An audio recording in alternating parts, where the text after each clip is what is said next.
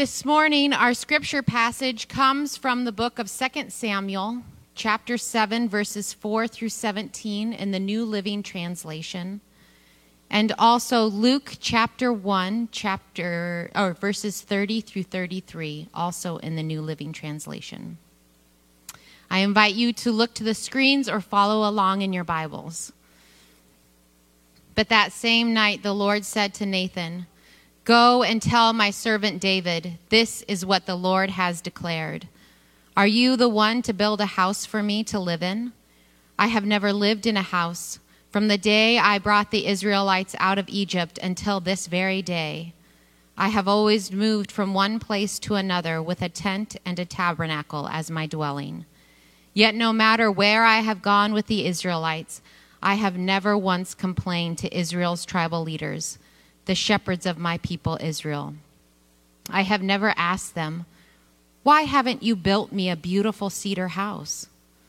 No, now go and say to my servant David, 'This is what the Lord of the heavens' armies has declared.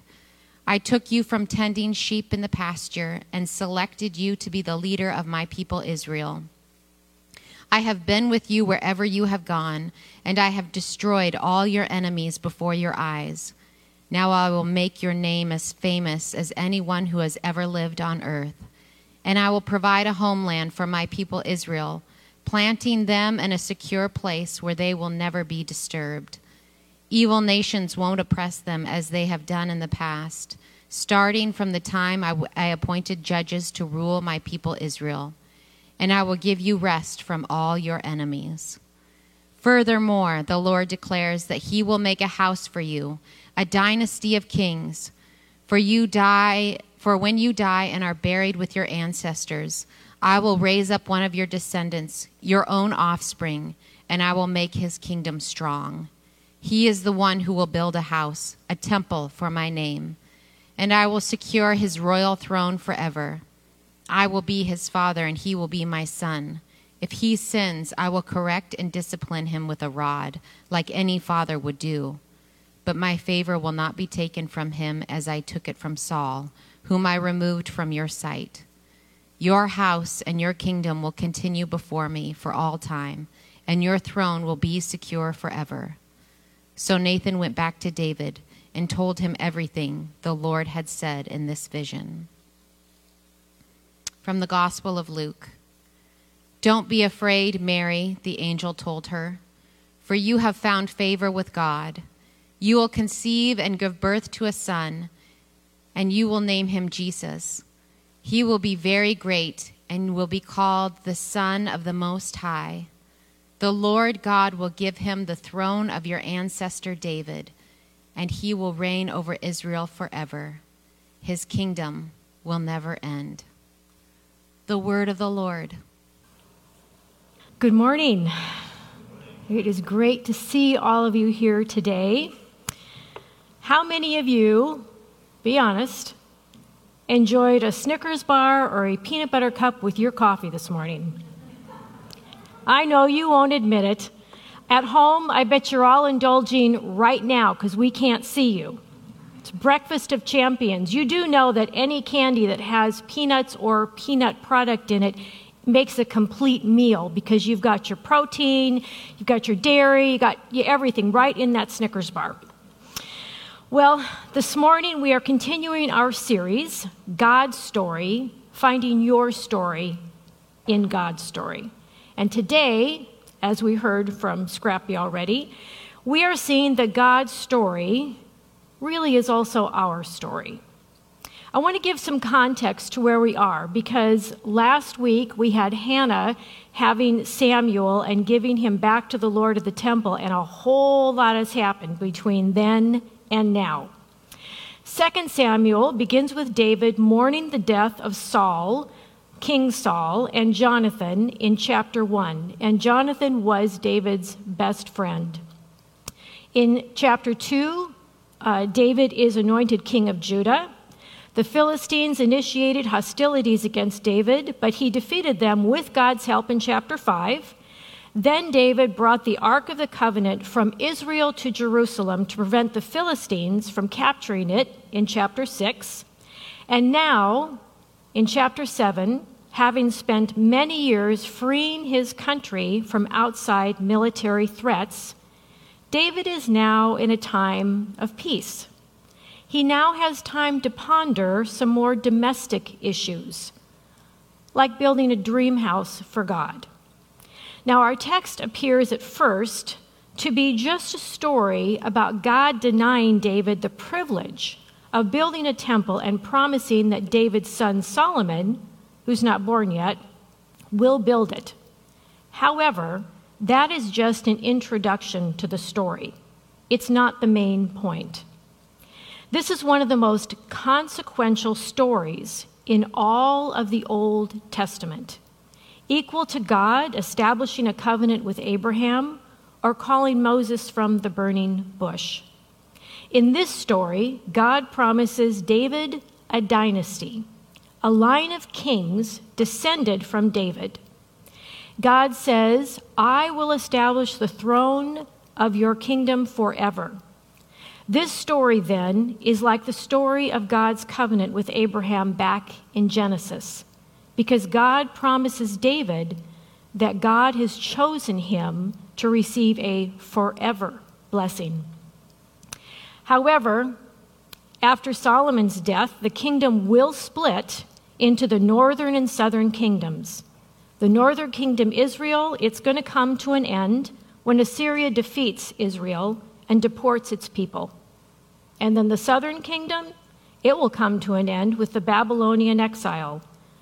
So this forever promise seems like it's not going to last very long. But what appears on the surface to be a simple promise of a dynasty for David will turn out to be something far more significant. This and other promises made by God to David will ultimately be fulfilled by Jesus, the Son of David, the Messiah. The early church will see this story and promise made by God to David as the foundation for the church, the new people of God, the new Israel. Please pray with me.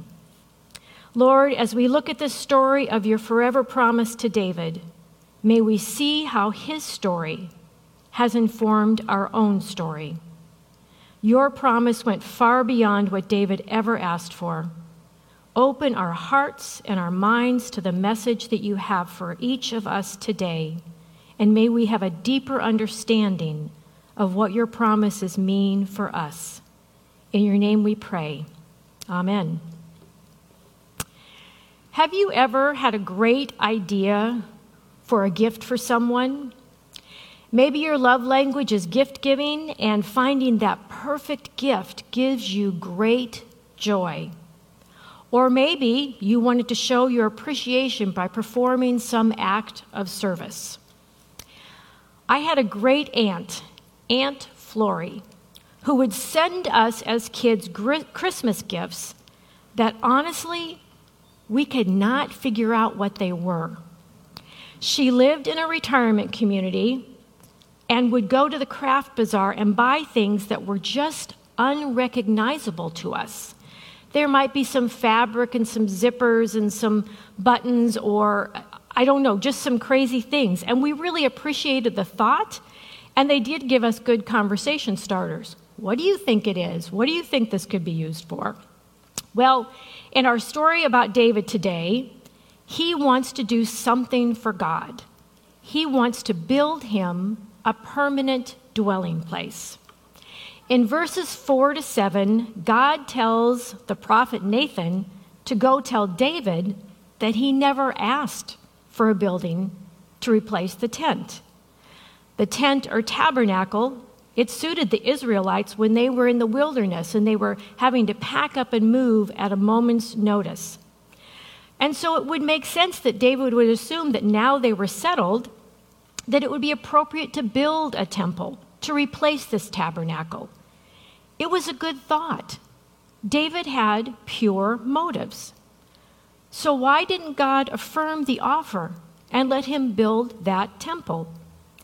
It wasn't that God didn't want a temple, because we see later on that he does have King Solomon build that magnificent temple. It's because God had other plans for David, and we're going to see those in later verses.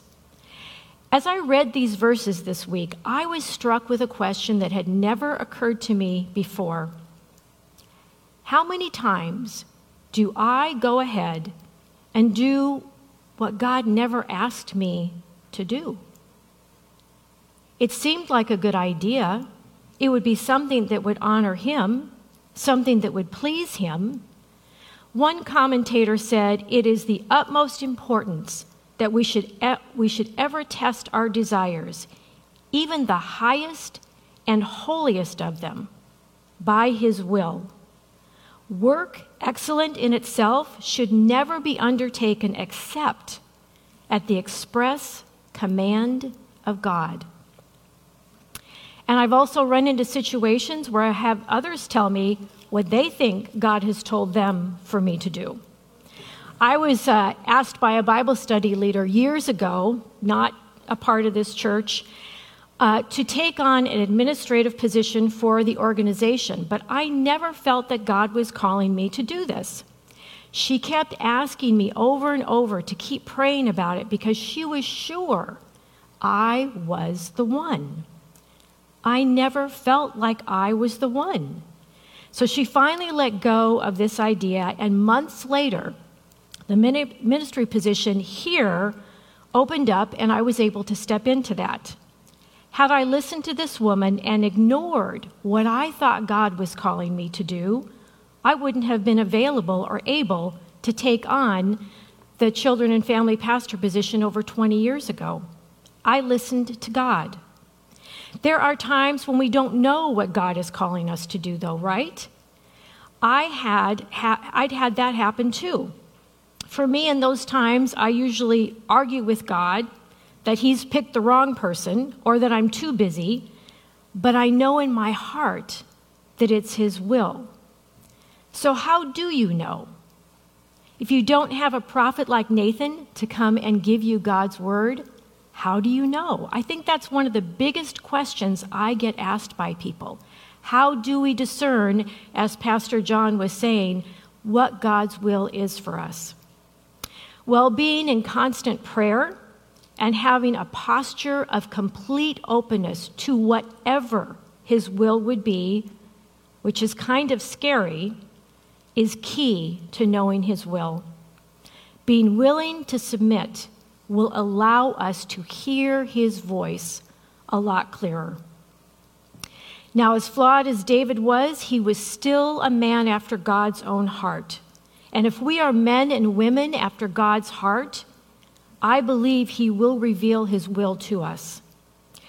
Now, after God says no thank you to David, he reminds him of where he has come from. Verse 8 says, "I took you from tending sheep in my pasture and selected you to be a leader of my people Israel." He had been with David all along. He wants to remind him, I was with you in that pasture, I was with you in those battles, and I am with you now. You know, we all know that it's true that David's name became famous throughout all the earth and all the world all these years, don't we? He promised him his name would be great because we're still talking about him today. God keeps his promises.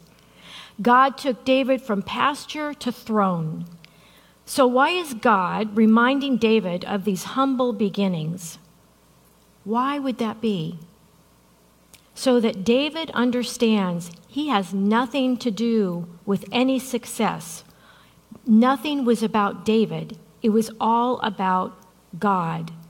God chose David. He was an unlikely choice for king. There was nothing about David that would have qualified him for such a position. Nothing except a heart for God. So when the prophet Samuel was looking at all of David's brothers going to go choose the next king of Israel, this is what God said to Samuel. He said, "I look at the heart. Do not consider his appearance or his height, meaning those brothers, for I have rejected him. The Lord does not look at the things that people look at. People look at outward appearance, but the Lord looks at the heart. David was the last one to be thought of. He wasn't even in the house when Samuel was there. He was out in the pasture. They had to go get him because Samuel said, "Do you have another son? Because God has rejected all of these."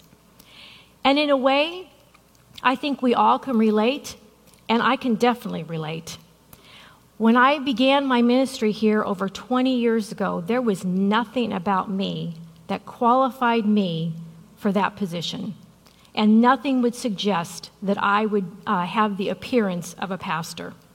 And I told God this many times, but in my heart, I knew it was his will, and I had to trust him to equip me to do whatever he called me to do.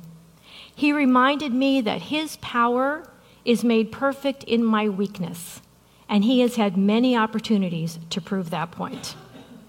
In verses 10 to 11, God promises David two things: that David's reign God would establish a permanent and secure Israel, and he promised to David that he was going to give David a house, the house of David, not a physical residence, but a family dynasty like the House of Windsor or the House of Grimaldi or the House of Steele. But the house of David is an eternal one. This was an enduring legacy for David long after his death.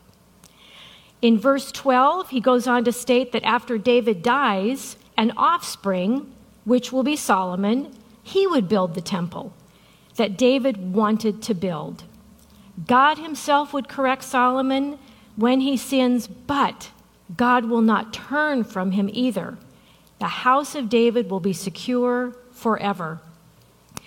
God remains faithful to David's family and David, even when they are not faithful to God. This promise is unconditional because it's all on God. This great promise had only a future fulfillment for David. He would not see it. He would only experience it through faith. So how does David's story connect to our story?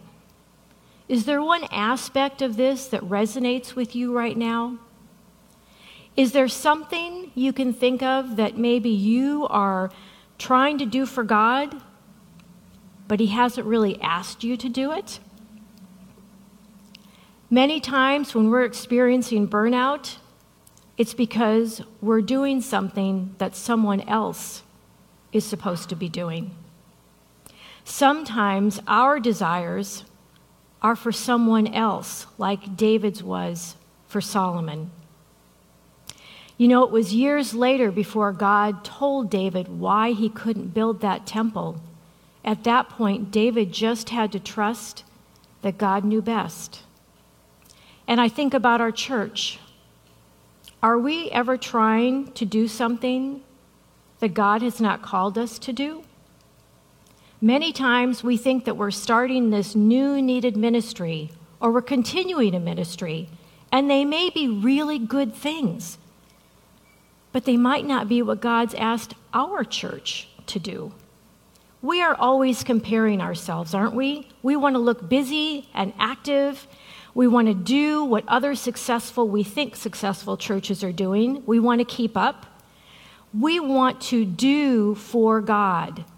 But sometimes that's not what God wants us to do. Maybe if we have a time of waiting, which we all kind of have right now, on him, something much more impactful will be presented to us, and we need to be available to do that. We definitely all need to commit to pray, as Pastor Paul was talking about, for our will individually and our church to be God's will. Today, again, after church for 20 minutes, we have the opportunity to stay after and have a time of prayer. But certainly we each should be committing to each day praying for this church and praying for God's will to be clear and discerned. Do you believe that God wants you to use you for a purpose that is far beyond what you ever thought? Do you believe that all is required is that you have a heart for God and He can use you to do amazing things? He took David from being a shepherd to a king. Whatever God is calling you or I to do, He will equip us. He did that for David. You know, almost every day I wake up knowing that I am in way over my head, and lots of other people are far more qualified to do what I do. But I also know that at this time, God has called me, and that He will accomplish His will through me if I let Him. Maybe you're either not listening to God or you're arguing with God about what He wants you to do for His kingdom. I would encourage you to submit your will to Him today. And have you given much thought to your posterity, not prosperity? God promised an everlasting legacy to David. And I think about the pictures and names that we saw a few minutes ago up here on the screen. Each one had a spiritual legacy. I don't know if they left behind money or possessions, but I do know that each of them passed on a legacy of what it looks like to walk with Jesus in good times and in bad. Prosperity, it will fade away. Posterity is eternal. Your life and my life are meant for so much more than we could ever imagine. David did not see in his lifetime what his legacy would be. And it's the same for us. We don't know how our relationship with God will be used for generations to come. It's scary and it's kind of sobering. What stories about us will be passed down as faith stories for our children, grandchildren, and great-grandchildren? Our life is not about us. It's about what God wants to accomplish through us. And we definitely saw that in David's life. The pain and the suffering, the joy and the blessings are for more than our temporary life here on earth. As we read David's story beyond our text today, we see that he failed big time, many times. But we also see how he handled those failures as he continued to turn back to God. He is an example of how God can use anyone for His glory as long as our hearts are turned towards Him. We know that that forever promise came to fruition in the birth, life, and death of Jesus, a descendant of David. You know, we will be celebrating the advent of that promised eternal King 4 weeks from today. Let's listen to those words from our gospel reading in Luke. "Don't be afraid, Mary," the angel told her, "for you have found favor with God. You will conceive and give birth to a son, and you will call his name Jesus. He will be very great, and he will be called the Son of the Most High. The Lord God will give him the throne of his ancestor David, and he will reign over Israel forever. His kingdom will never end." Please pray with me. Lord, show us today how we can apply this story of David to our story with you. Help us to be more aware and in tune to your desires for us. May we be open to allowing you to use us in ways that we don't feel ready for And may we focus more on what we leave behind that has eternal value than on what will fade away. God, we pray these things in your name. Amen. May the Lord Jesus Christ, God the Father, Holy Spirit, may they bless you and keep you. May they make their face to shine upon you and be gracious to you. And may they follow you all the days of your life and grant you peace. Go in peace today and always, remembering the promises of God go with you. Amen.